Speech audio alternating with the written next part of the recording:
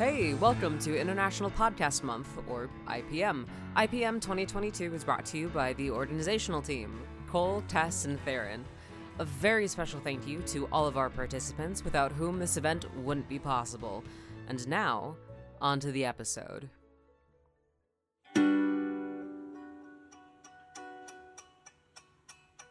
The story you're about to hear was performed live on Darugland. Inspired by folklore and fairy tale, it was written to explore ways of storytelling and songwriting that were new to us.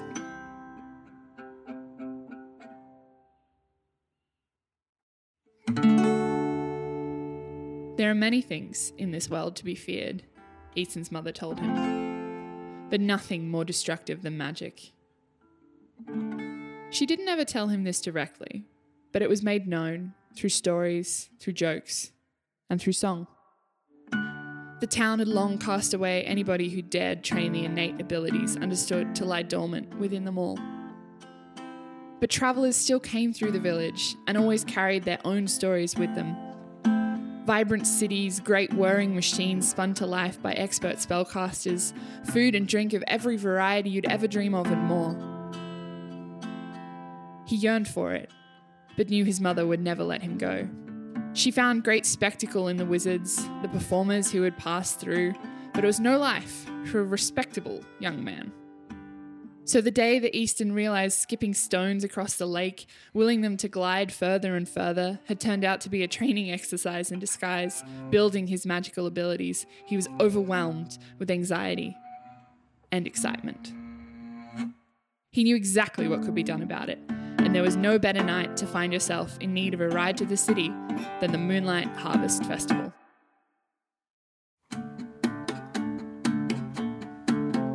I know you had some plans for me. There's so much that you can't see, and I don't know just what to believe, but I hope you place some trust in me. There are places I long to go, and things I want to know, and people I wish to be. Everything exists just out of reach. I could tell you all my reasons, you'd cast them into the sea. It's the changing of the season, and I figured you would be happy to see me free. I can't hold it back no more, you see. There's a fire igniting inside me. It's in everything I do, it please. To just be allowed to be. I could tell you all my reasons, you'd cast them into the sea. It's the changing of the season, and I figured you would be happy to see me free.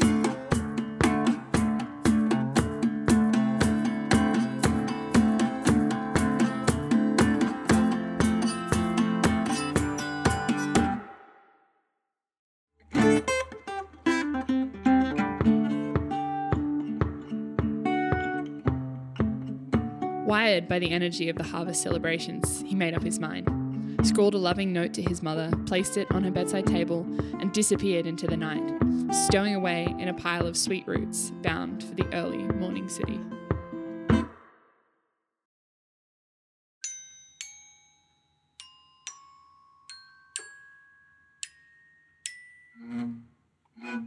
The kerosene glow of the city was charming from a distance, but Easton's hopes were dashed the second he clambered out of the rolling wooden carriage at its destination. The air was thick with burning oil, large rats crawled the walls of broken shop fronts, and a low, grinding rumble filled the atmosphere. He found himself employed at a massive pump shed atop a churning river, working in exchange for food and board, and all day he turned a huge wooden wheel alongside hungry children, pumping the city's water supply uphill where it was needed.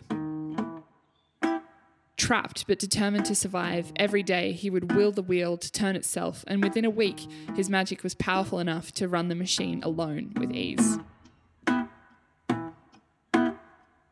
His experiments were noticed by a tall, stern woman by the name of Alcina, who saw his raw potential and took him under her wing, promising to put him to good use. She was warm at first, in her own intense way, but every time she took Easton to another level of the factory, she expected more and more and more from him. And all the while he worked for the same meagre scraps and a thin, scratchy mattress. At her will, he turned massive gears, boiled great cauldrons of water, and incinerated forests worth of trees. She could not be satisfied, and even when things were going right, she seemed to be frustrated to have to deal with him at all. Whenever he made a mistake, she fumed and spat and scorned him. How foolish she was to let him work for her. She pushed him to his limit. He would ask her again and again where the other spellcasters were. She would tell him others were too difficult to find, and she didn't want to make the same mistake again.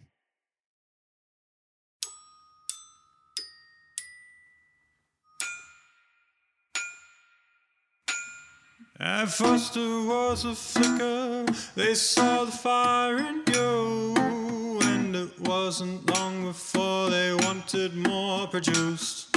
Nobody leaves this city till you're broken, bruised and banned, and nobody decides the work is done until they have your head. Always working hard, and so you'll always move up in the name of progress for the company to consume. And if you fan those flames, you know it won't be long until you're praised again for your consent to burn right up without dissent, because your bones were never yours, my friend.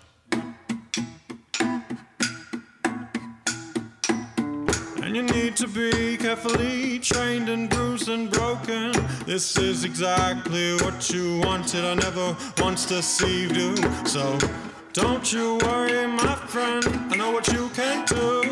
And if it brings you some relief, no, we'll use every piece. Oh yes, we'll find a use for you.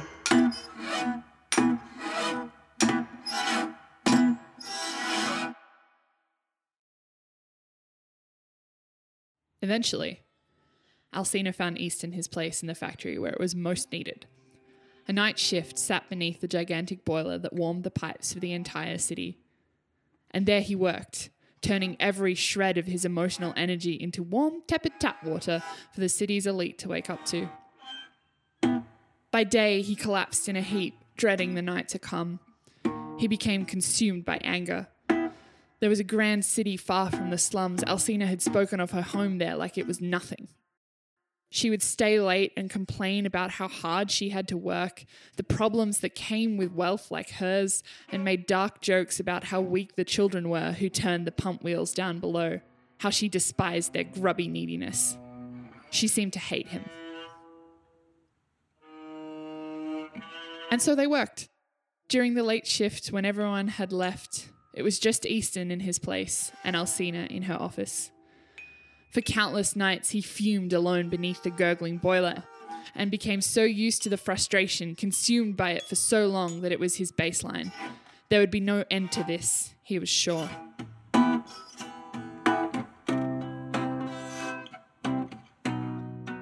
But tonight, trying to calm himself by thinking about skipping stones across the river, His pain and rage ticked over into furious apathy as sparks rose around him. He no longer felt anything but a swirling tornado of energy rushing out from his very core, the very essence that had been stifled all his life, breaking through and streaming out as burning flames, tearing through every machine in the factory, bursting water lines and melting cauldrons. The floor beneath him crumbled, and he fell through the blaze, down through the smoke and into the dark, turbulent water that ran beneath the building, and was swept off into the night, bound yet again for the unknown.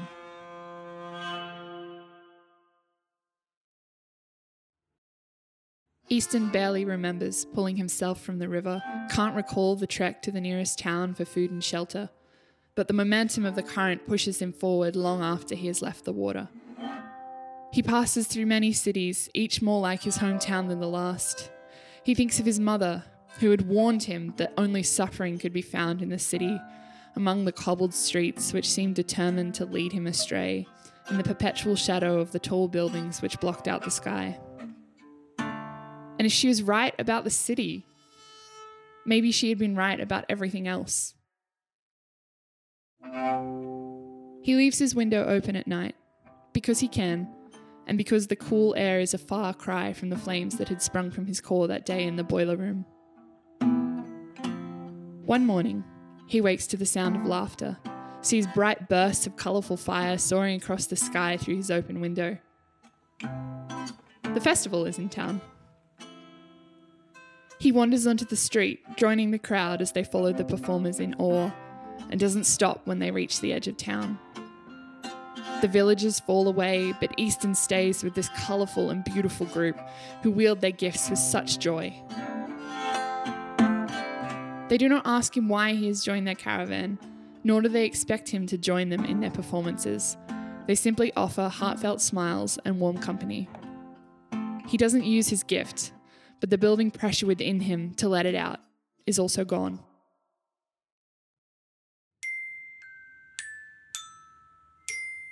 Easton doesn't know how long he stays with the caravan, only that he knows when it is time to leave them. They pass through a small town on a rainy day, its people less excited to see them, but somehow more welcoming. He slows as he sees a child jumping in the growing puddles, supervised by a parent who is diligently keeping the rain off them both with an absent-minded gesture of their hand. In a neighbouring field, a farmer leads her herd of cattle towards the safety of the barn by speaking in their low, gentle language, made possible by the glowing fingers she has pressed to her throat. The caravan look at him knowingly, pull him into embraces so strong he thinks he might break in half, and move along without him. He watches until they are passed beyond his sight, letting the rain soak through him, chilling him to his bones. And slowly, hesitantly, he cups his hands and wills a small flame to spring to life on his skin. The unease in his stomach makes itself known, and so he allows the flame to grow larger and larger until the fear in him has protested itself into submission. He extinguishes the fire by bringing his hands together, a faint smile on his lips, and turns to introduce himself to his new home.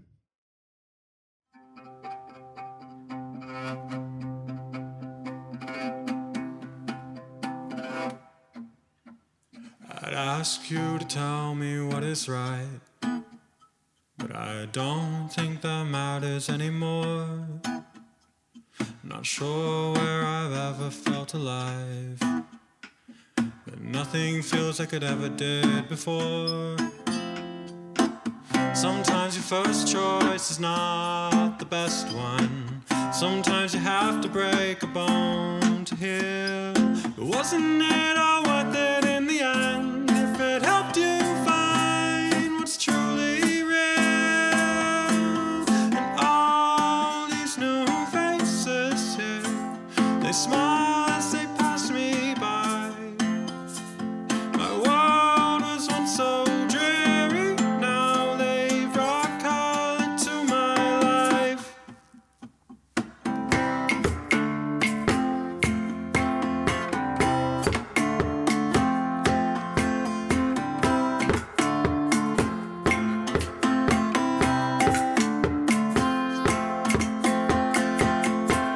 This fire has burned inside me, even as I've hidden it in my heart.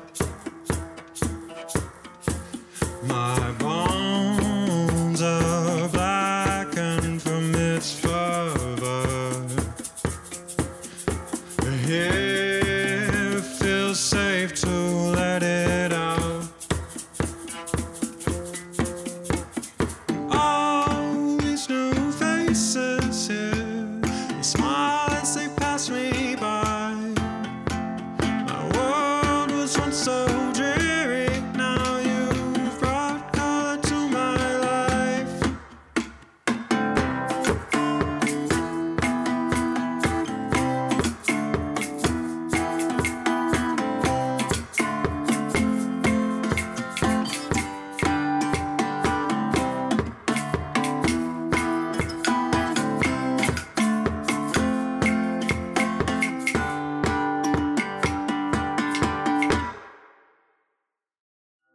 There are many things in this world to be feared, Easton would tell his children one day, but nothing more destructive than quashing your own light in order to support a world which will never support you in return.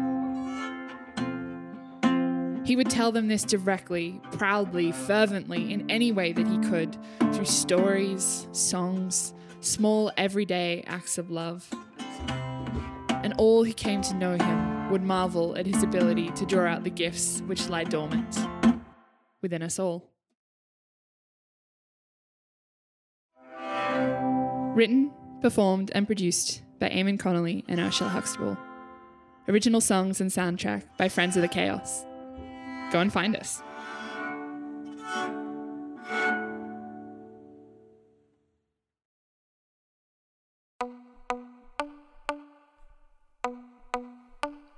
Now, here's a little story that must be told about a kid who found out about the magic of old. He was relaxing, getting good at skipping stones when he realized that skill was the essence of the soul. So on the first night of the season's harvest, he wrote a note to his mother and left on a cart that arrived in a city of big rats and oil and trash, and he was hungry and cold with no cash. Oh no. So he found a job in a pump shed and used his magic to get good at it. Well, a big tall lady by the name of Alcina took him under her wing to train his magic skills bigger. Well, things got a bit tense and he felt bad, so he accidentally burned the place to the ground. The whole thing fell down and washed away in water, and he was picked up by a caravan of performers. They wandered town to town until he found a magic home, and then he said goodbye, thanks for helping me not be alone. It took a little while to heal from the trauma, but the moral of the stories is don't exploit workers. Magic man, please, this magic man. No matter who you are, you can always have a plan. Magic man, oh. Magic man with the world in the palm of his hand, you know he's always got a plan. Go! Easton, have you been turning the wheel? Well, my bones are very tired. I'm gonna take a rest. Get back to it. You're nothing. You're weak.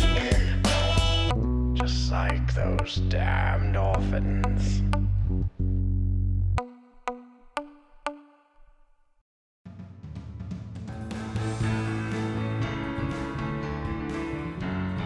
The intro and outro music for all IPM episodes is composed by Benny James. Our graphic art and logo are by Matthias Storelli. You can support International Podcast Month by sharing and talking about the event, and you can even buy our team members a Ko-fi. Links are in the show notes. Follow us at PodMonth on Twitter and use the hashtag PodMonth2022. Head on over to internationalpodcastmonth.com for the month-long blog and for more information about the event. International Podcast Month, celebrating creators, sharing listeners.